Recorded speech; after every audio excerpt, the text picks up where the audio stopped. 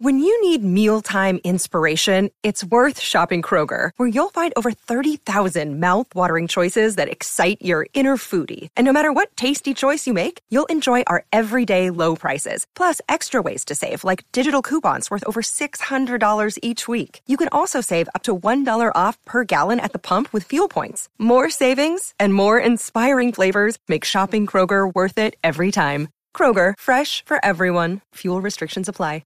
Hello, it is Ryan, and I was on a flight the other day playing one of my favorite social spin slot games on ChumbaCasino.com. I looked over at the person sitting next to me, and you know what they were doing? They were also playing Chumba Casino. Coincidence? I think not. Everybody's loving having fun with it. Chumba Casino is home to hundreds of casino-style games that you can play for free anytime, anywhere, even at 30,000 feet. So sign up now at ChumbaCasino.com to claim your free welcome bonus. That's ChumbaCasino.com and live the Chumba life. No purchase necessary. VGW. Void where prohibited by law. See terms and conditions. 18 plus.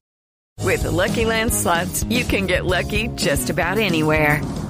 This is your captain speaking. We've got clear runway and the weather's fine, but we're just going to circle up here a while and get lucky. No, nothing like that. It's just these cash prizes add up quick. So I suggest you sit back, keep your tray table upright, and start getting lucky. Play for free at LuckyLandSlots.com. Are you feeling lucky? No purchase necessary. Void where prohibited by law. 18 plus terms and conditions apply. See website for details. Hey guys, it is Ryan. I'm not sure if you know this about me, but I'm a bit of a fun fanatic when I can. I like to work, but I like fun too. It's a thing. And now the truth is out there. I can tell you about my favorite place to have fun. Chumba Casino. They have hundreds of social casino style games to choose from with new games released each week. You can play for free anytime, anywhere. And each day brings a new chance to collect daily bonuses. So join me in the fun. Sign up now at ChumbaCasino.com. No purchase necessary. VGW. Void where prohibited by law. See terms and conditions. 18 plus. Here we go! There's only 4 words. This is Something Broncos. This one's for Pat! Let's go! Can I get some smell and stuff? There's only one person that carries the ball right here. Yeah. Tim Tebow back in the system. Good. Third. Oh, my God. Denver's got a touchdown. Picked off by the Broncos. Picked off by the all-pro Justin Simmons. Here we hit and sack. Featuring Mile High Reports, Mike DeSico. And Jess Place. Let's go, son. Let's go. Welcome to Something Broncos. Oh, my God. Oh, my God.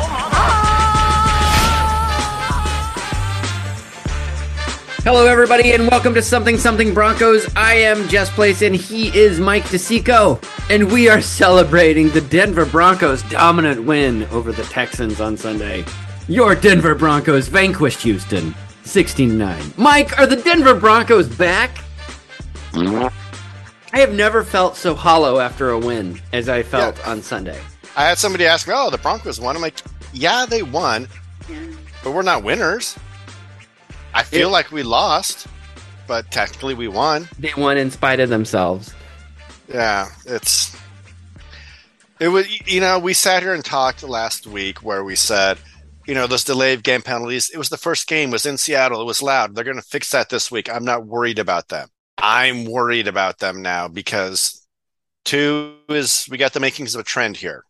It turns out we might have been giving too much credit to the Seattle fans, especially because most of that stadium was colored in orange. So that was my concern. And I will take this opportunity a week later to go ahead and voice that concern as though I raised it at the time, but I did not. I don't know. It was painful. There were so many errors. And a lot of it comes down to coaching. On Sunday night, I sat here in this very chair and kind of recapped the game with Tim Lynch. And he immediately was like, no, he needs to give up play calling responsibilities. I think that might be a little too soon after 2 games, a little knee jerk. But you were all set to boo the Broncos after week 1. What do you think about that? I was set to boo Nathaniel Hackett. Oh, you're right. Nate, if you will. And you were like, why would you boo Nate? I'm like, you should have booed Nate. And I feel if you were of the sort to say, wow, man, Mike, you were right there. You should have booed Nate. Maybe this could have all been avoided if we booed earlier. Here's the thing. The first game, we fumbled twice on the 1-yard line, but all everybody could talk about was the lack of timeouts, the 64-yard field goal. His coaching decisions were so bad that it overshadowed a lot. And in this game, Judy was hurt, PS2 was hurt, all these things happen, and at least in the people I've talked to, only thing we can talk about is the crowd counting down 10, 9, 8. It was so bad, his play calling, his time management, that the crowd was mockingly, helpfully, I don't know, chanting down the time, the play clock for the team. And again, we're spent talking about this horrendous coaching job that overshadows everything else, including the fact that we won. And it's the second week in a row that all we can talk about is, does Nathaniel Hackett actually know what he's doing?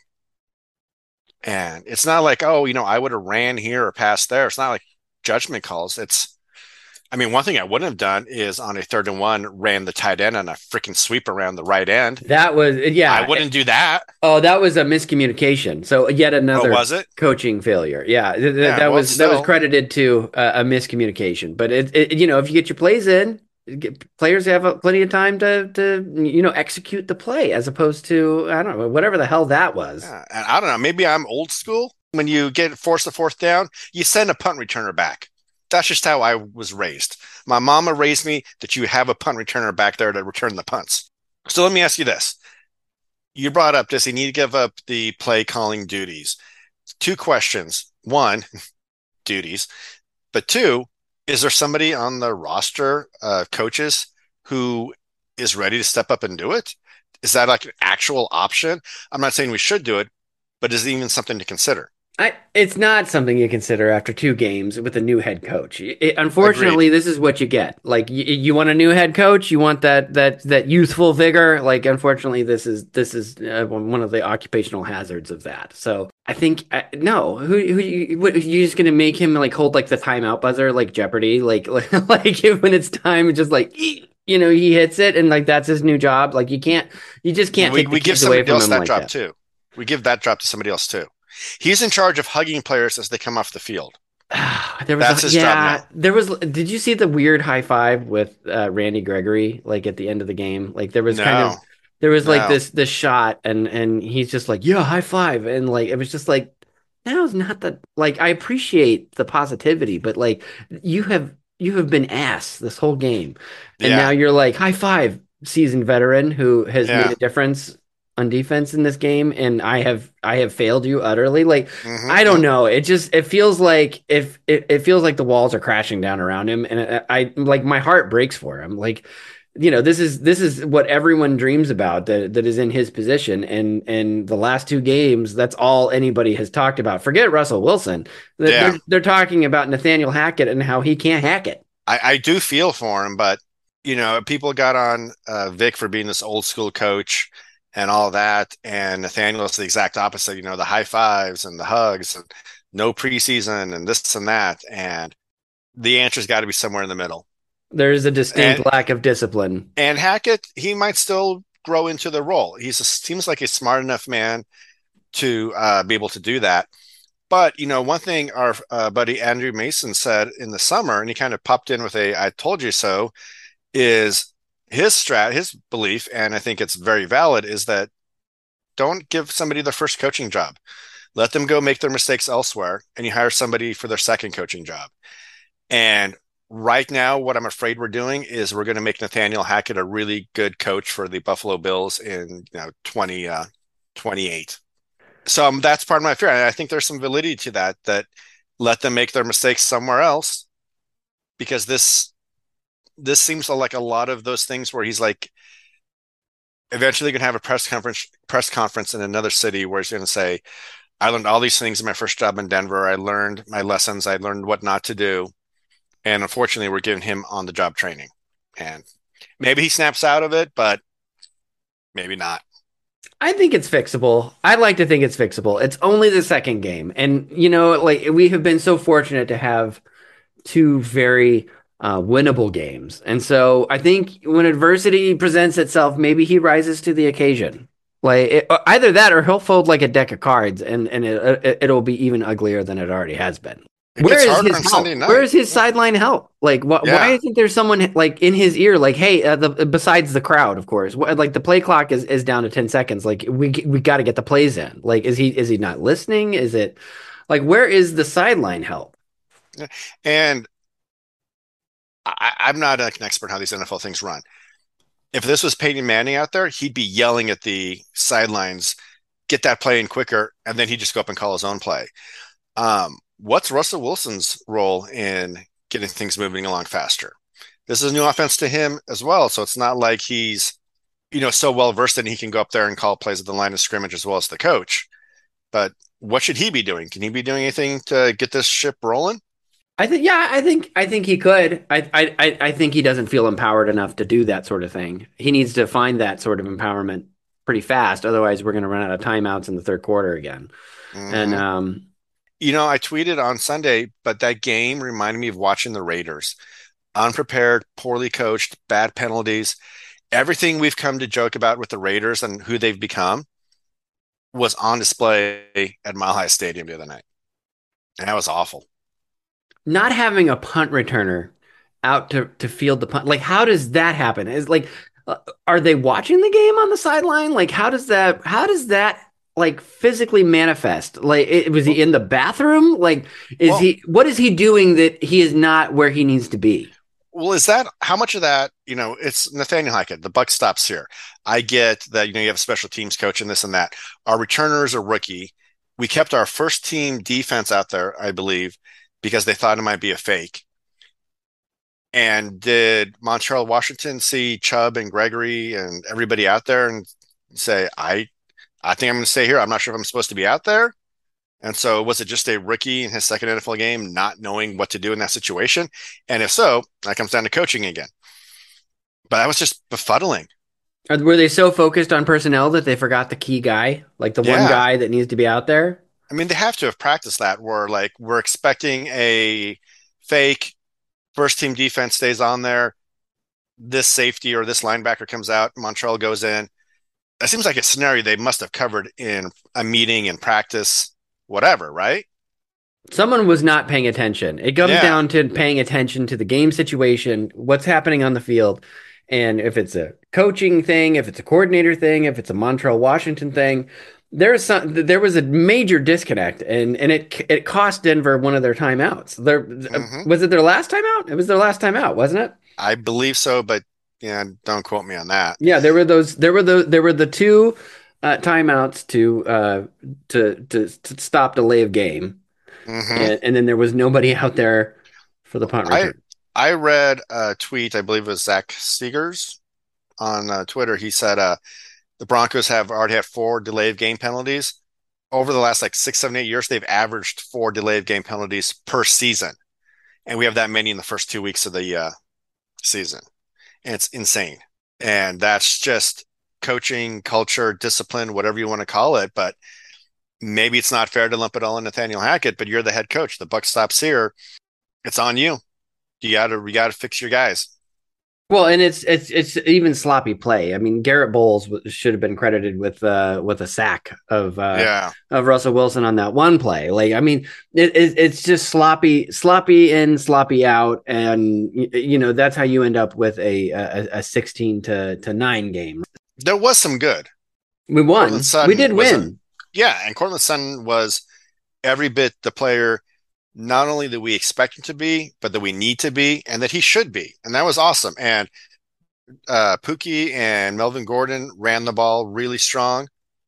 The defense was, it was just Houston, but 9 points. You take that every week.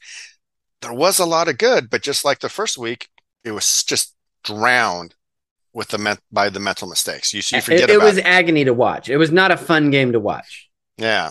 I spoke to my dad who went to the game. And by the way, he is irate that the Broncos ride has been discontinued for this season. They used to always take the bus down there, and now he cannot take the bus. I don't know why. And he ended up paying an obscene amount of money to park close to the stadium because he's a little older, but he's fit. He doesn't want to have to walk from Meow Wolf or the aquarium or whatever. And so he's really PO'd about the lack of bus service to the stadium. I'm going on Sunday. Flying in from California to go to the game, and we're not renting a car, so I'm hoping there's some easy way to get to the game that's not paying, $1,200 for an Uber. My mom and dad were at the game, and they said it was not a fun game. It wasn't a fun game. It wasn't fun on TV. I can only imagine what it was like in person. Like I have never seen a game where the crowd chants the clock. Like when that has never happened in the history of any football games I've ever watched. Like, and I've watched a lot of football games, Broncos games. I watched some USFL, a lot of the XFL. I used to go to arena football, and they didn't do it in arena football. So this is new territory. I have a clip on my desktop. My then 8-year-old daughter, twins, one inbounded the ball to the other. Last game of the year, 5 seconds left, sets the pick. She dribbles in, she scores, swishes the basket. It was amazing. The crowd was chanting then 5, 4, 3, because there were like 8-year-old girls playing basketball.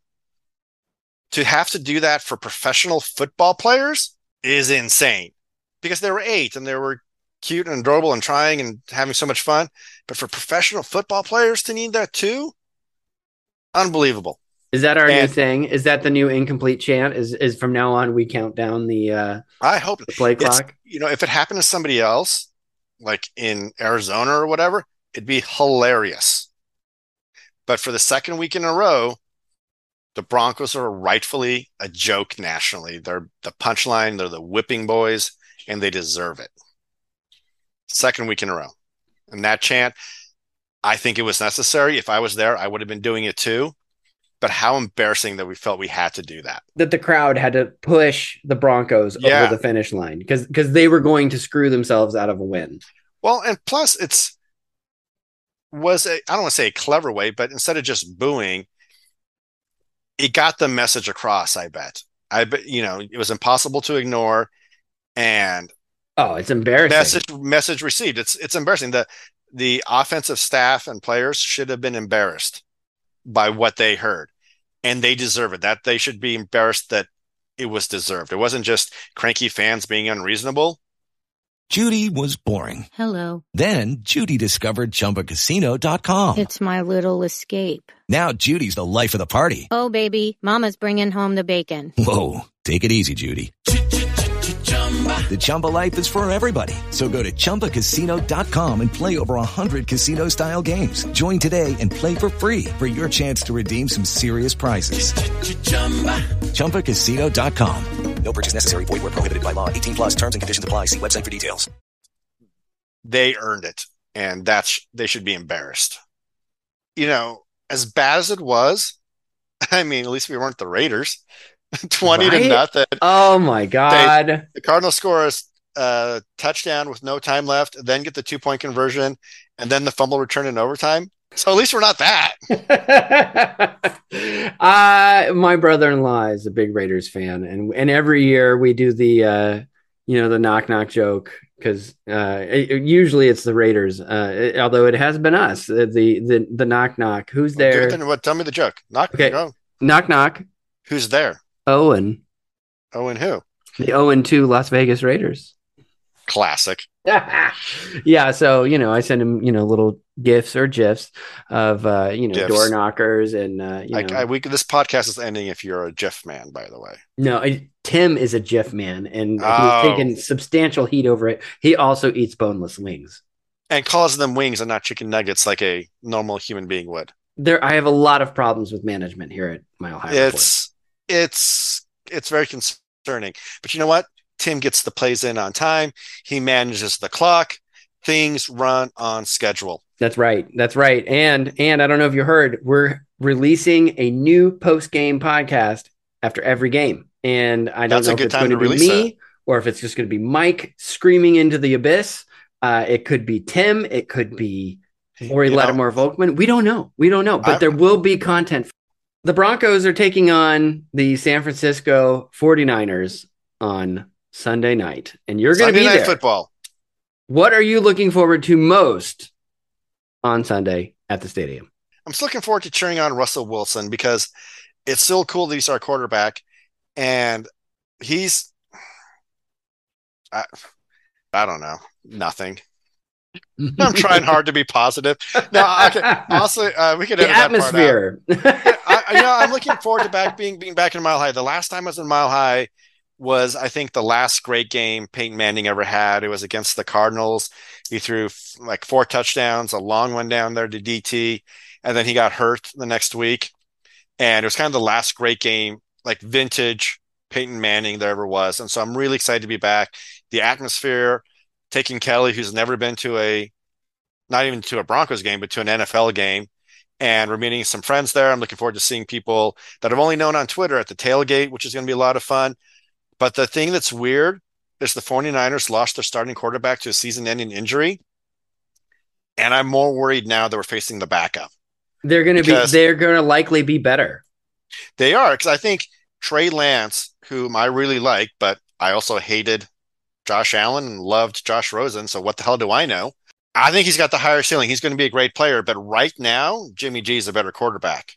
And the Niners are a team built to win right now. And I think that game just got a lot harder. And all of this stuff that's happened, you can get away with it against Houston. The Niners will step on your throat and make you pay for it. And Kyle Shanahan might really want to win that game since he, grew up in Denver. So, and they didn't hire him when they had the opportunity. Yeah, he might want to spike the ball in. Well, especially since the reason we didn't hire him, it was because Vance Joseph, right? We had zeroed in on Vance Joseph. That was going to be our guy. We wanted him, and we went out and got him. And so we didn't really take other candidates seriously. We tend to do that. So I think what we did with Hackett, it sounds like. And Vic. Mm-hmm. You look depressed. I'm not feeling confident about this game. I live out in NorCal, so my stepson here, he's a big Niners fan, and he's actually kind of sad he can't go. So I have a lot of Niners fans out here, my students, all that, and they're all just already talking crap about the game. And I'm like, I love the Broncos, but yeah, gun to head, if I had to pick who's going to win, I pick the Niners. I think they're a more consistent team. They're clearly a better coach team. They have a quarterback and skill players who are comfortable and experienced in their system. So we still have the growing pains. And I think, like we saw a running game and Cortland, we're going to be fine, especially if Judy's back. I think we're going to be fine. Maybe it's this week, maybe it's in 2 weeks, 3 weeks. I don't know. We talked about this game last week, Houston being a must-win game. I don't know if you want to say that San Francisco is a must-win game, but we will learn more about this team versus the Niners than we did in the first 2 games, because they've had 2 games to get ready now. It's their first series test. Which team shows up? Do they have fight? Do they have discipline? Do they have a coach who understands? Well, who has now seen at least 2 NFL games in person. So maybe it'll rub off on them. So I think this game is I won't say a statement game, but it's in that neighborhood. Yeah, you gotta prove that you belong at the table. Like, people were ready to award the Super Bowl to us, but they were also counting us down as one of the worst teams in the league. Like, I don't want to see. Over. All right, so let's. You always make me do this. I'm gonna make you do this first. You go first. Give me the final score, because. Honestly, I see it 24-9 San Francisco. We have not seen the explosion of points, the promised offense that I have hoped for. I don't know if it's going to happen against the 49ers. If it doesn't happen, we've bantered around about how these games are all must win, but the fact remains that they've all been must win since week 1, and we barely won one. And after this week, if we don't win, then we can stop with that, because I don't think it really matters. Because if we can't pull it together now, we're definitely not going to pull it together late in the season when everybody has lost the will to live. Yeah. My score prediction is very similar. I was thinking 21-7. And which would be a good performance by the defense. And it's just reminding me of these last 6 years where the defense has got to be coming off the field, looking at the offense and saying, can you guys please just do something? Like, literally anything would be great. And I don't know.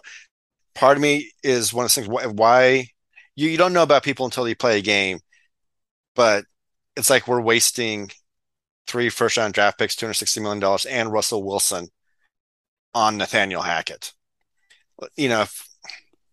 I know Hackett came first, but if like that was his choice to go out there and get this veteran quarterback, getting him a veteran head coach to pair with him might have been a smart idea, but it's hindsight 50-50.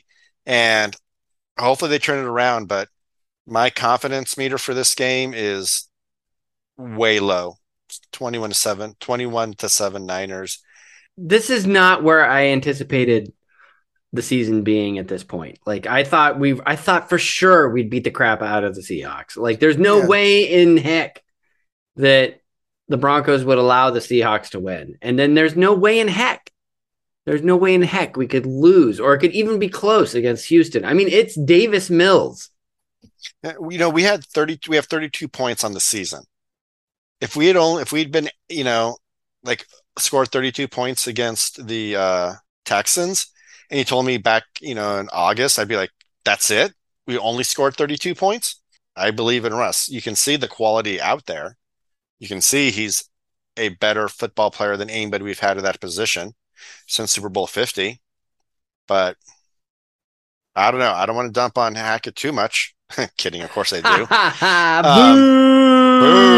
Boo! But I don't know. He's, maybe he's not up to the task because it's his first job. Maybe he's not up to the task because Russell Wilson can be demanding. He's got that reputation about wanting more and more, and maybe he's wanting a play-in on time. Like, what a jerk! Yeah, well, but maybe Hackett is not prepared to work with a veteran quarterback in a relatively veteran team that's kind of built to win now. Maybe he'd be better taking his lumps with a team that's more his speed. But this is a team that was kind of built. See, 3 weeks ago, we were talking about how he was the quarterback whisperer with Aaron Rodgers. Like, yeah, where did that go? But he could be. Why isn't he maximizing Russell Wilson? When he was the quarterbacks coach at OC, he could be Aaron Rodgers' best friend because the head coach takes the lumps and has to deal with all that. He could be the confident, but now he's the head guy and he's got to deal with everybody,